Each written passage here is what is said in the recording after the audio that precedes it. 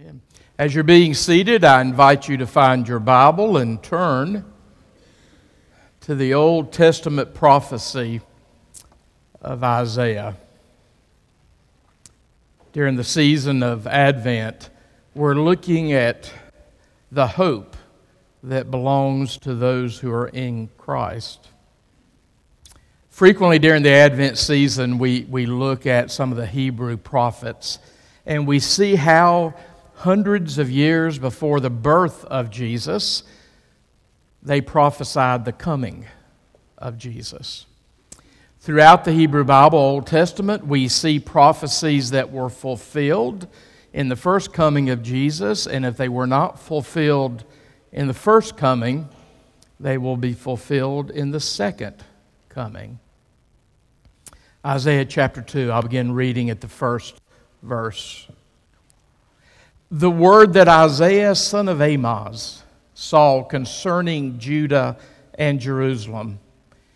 In days to come, the mountain of the Lord's house shall be established as the highest of the mountains, and shall be raised above the hills. All the nations shall stream to it.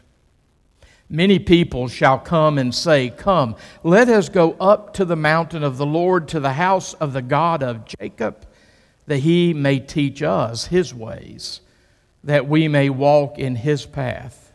For out of Zion shall go forth instruction, and the word of the Lord from Jerusalem. He shall judge between the nations, and shall arbitrate for many peoples.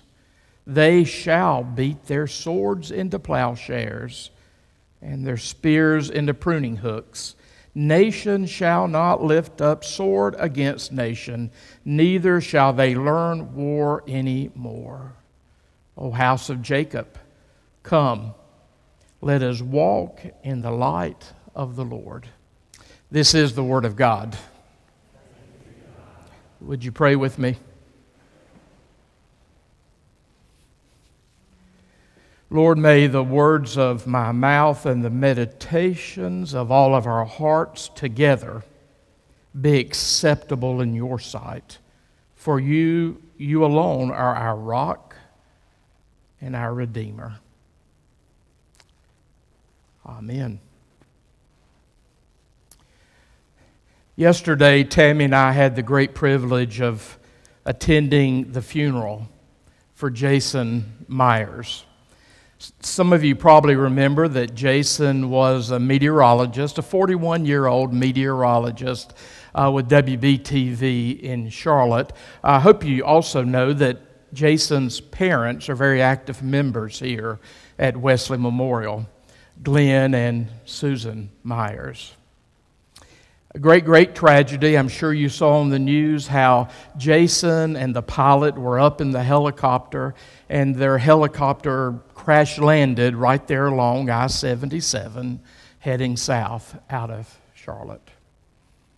The funeral yesterday was packed with people, but more importantly perhaps, the funeral yesterday was packed with a great sense and spirit of Christian hope. At the funeral yesterday for Jason, who only lived 41 years but made a tremendous impact in his 41 years, his 4 children spoke, his wife spoke, his brother spoke, and Glenn and Susan spoke. If you haven't seen the service, it was live streamed from WBTV out of Charlotte. I'm sure you can probably go back to their website and see it this afternoon. It'll be well worth your time watching that service. Everyone that spoke of Jason's love of people. They spoke of Jason's love of life, his love of his family, his love for meteorology, and especially his love for Jesus Christ. He built his life around the person and work of Jesus Christ. And Jesus Christ was not just an add-on to his life. Jesus Christ didn't occupy just one department of his life, but his whole life and the life of his family was built around Jesus Christ. And that's why what could have been a very, very, very sad service was a service of great hope. Now, don't misunderstand me. We grieve. We grieve as all human beings grieve. But we, according to the Apostle Paul, we grieve differently from the way the world around us grieves. The Apostle Paul says, we grieve, but we do not grieve as those who have no hope. In other words, we grieve, but we grieve as those who have hope. It was a hope-filled worship service as we kept returning over and over and over again to the promises that are ours in Jesus Christ. It was a hope-filled service as we remembered the goodness of God toward Jason and toward each one of us. We are now in that season of Advent. The season of Advent is a season where we focus on hope. We remember that we are a people in waiting. We are a people who live in the in-between times. We live between the first Advent and the second Advent. We are those people who are waiting and hoping, knowing that the goodness of God will prevail. So as people of hope, we need to make sure we understand what hope is, according to the Christian faith. For a lot of people in our world, when they reference hope, they really are simply talking about wishful thinking. And hope is far, far more than wishful thinking for those of us in the Christian community. When I think about wishful thinking, I think about what that young boy famously said when he said that hoping is wishing for something that you know ain't going to happen. That's wishful thinking. In the Christian faith, we are clear that hope is something very different from wishful thinking. I think I'm basically an optimistic person, but I'm also very clear that in the Christian faith, hope is something different from optimism. Hope is very specifically defined in the Bible. Hope is confidence in God. Hope is confidence in the character of God. Hope is confidence in who God is. We have this confidence in God, and that's why for us, hope is not just a feeling or an emotion. Hope is a way of thinking for us. Hope is a way of viewing the world around us. Hope is the lens through which we view the circumstances of life. We need to be very clear to the world around us what we mean by hope. It's not just a Pollyannish optimism. It's not simply wishful thinking. Hope is only as good as its object. Some people hope in themselves. Some people hope in their own abilities to get them out of any hard spot in life. Some people hope in their finances. Some people hope in the political realm. But for us, hope is something very specific. We understand that hope is only as good as the object upon which that hope is focused. And that's why for us, hope is confidence in God. Have you ever thought about the question, is there anything that God cannot do? Well, theologically, the answer to that question is yes. We declared that for a couple thousand years now. There are some things that God cannot do because God, in God's power, in God's sovereignty, has chosen to limit Himself in certain ways. So yes, there are some things that God cannot do. God cannot do evil. God cannot deny Himself His character. God cannot lie. And because God cannot lie, we can have confidence in God. For us in the Christian community, when we speak about having confidence in God, that confidence is tied to Scripture. because it's Scripture that teaches us the character of God, and it's also Scripture that teaches us the very promises of God.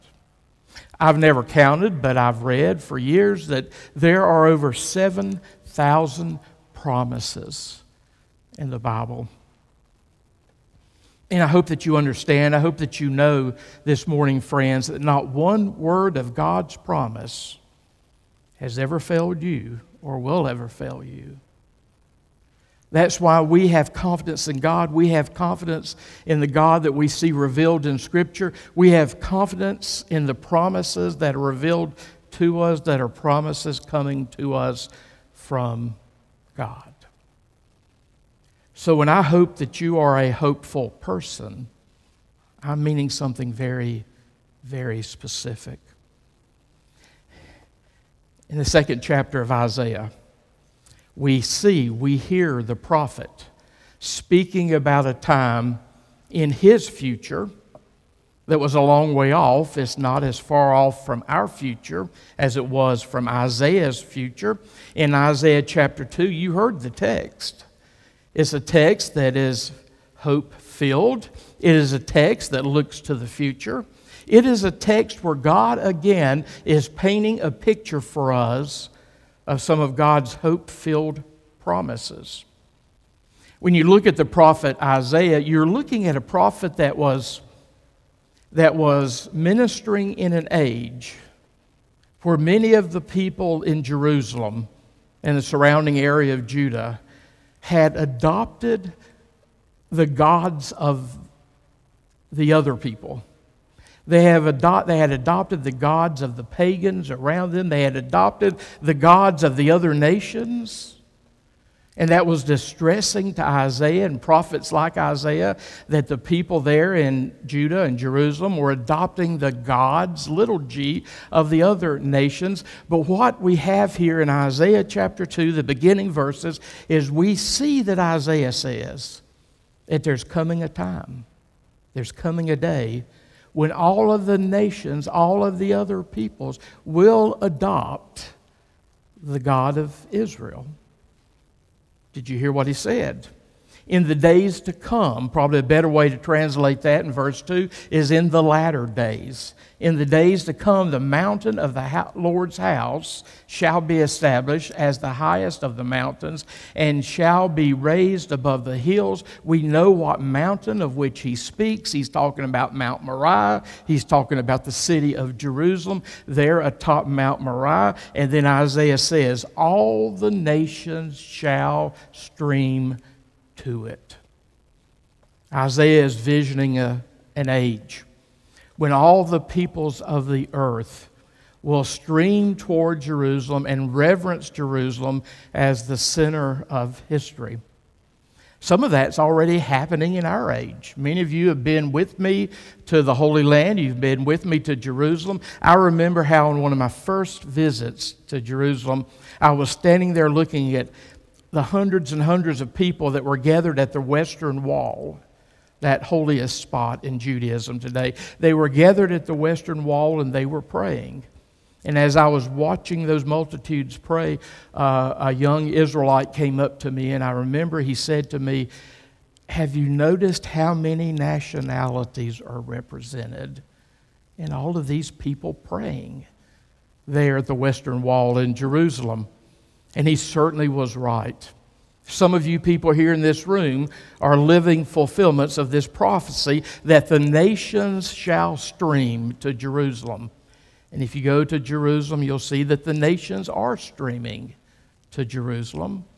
But nothing like what will happen one day when all of the nations shall stream to Jerusalem. That's the day that Isaiah is envisioning. He goes on to say, verse 3, many peoples shall come to Jerusalem and say, come, let us go up to the mountain of the Lord, to the house of the God of Jacob, that he may teach us his ways, and that we may walk in his paths. For out of Zion shall go forth instruction, and the word of the Lord from Jerusalem. He shall judge between the nations, and shall arbitrate for many peoples. They shall beat their swords into plowshares, and their spears into pruning hooks. Nation shall not lift up sword against nation, neither shall they learn war anymore. I'm sure that the people of Ukraine are yearning for this day, for that day. We're in an age now where sometimes war is a necessary evil to combat other evil. But there's coming a day when they shall beat their swords into plowshares, their spears into pruning hooks, and neither nation shall not lift up sword against nation, neither shall they learn war anymore. We are very specific what we mean by hope in the Christian tradition. We're very specific what we mean by hope. When we look at a text like this, if we weren't Christians, we would look at something like that and we'd say that is almost unbelievable. But because of our radical confidence in God, our radical assurance surrounding the promises of God, we can look at something like this and we shall say it is believable because of who our God is. And it is our God, the one who cannot deny himself, the one who cannot lie, who has made this promise for us. The New Testament book of Hebrews has an interesting phrase concerning hope. In Hebrews chapter 6, verse 19, the author says, "We have this hope, a sure and steadfast anchor of the soul." I hope you have this hope, because this is your stability. This is our stability and security in the midst of the storms. It is this hope that latches us to the promises of God. Church, may I be rather blunt with you. If you are without Jesus Christ in this world today, you are, as the old song says, lost and undone, without hope. But if you know Jesus Christ and have enthroned Jesus Christ in your life, you have an audacious hope that the world around us cannot see nor believe. If you have received Jesus Christ into your life, and you have to receive Jesus on Jesus' terms, it can't just be a Jesus of our own making, but if you have received Jesus into your life, you have a hope that will get you through life in this world and will take you into the joy of the world to come. Would you pray with me?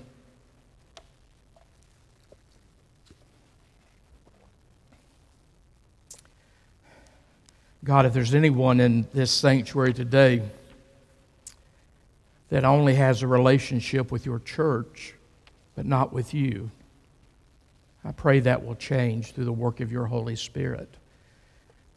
We love your church. We know it's the body of Christ. We know it's the bride of Christ. But Lord, may we never seek to be related to your church without being grafted onto your body through the work of your Spirit, the Spirit of Jesus Christ. We pray, God, that we will welcome, receive, enthrone Jesus in our lives. And we know, God, that by doing that, we find a hope far beyond anything this world can imagine. In the name of Jesus Christ, we pray. Amen.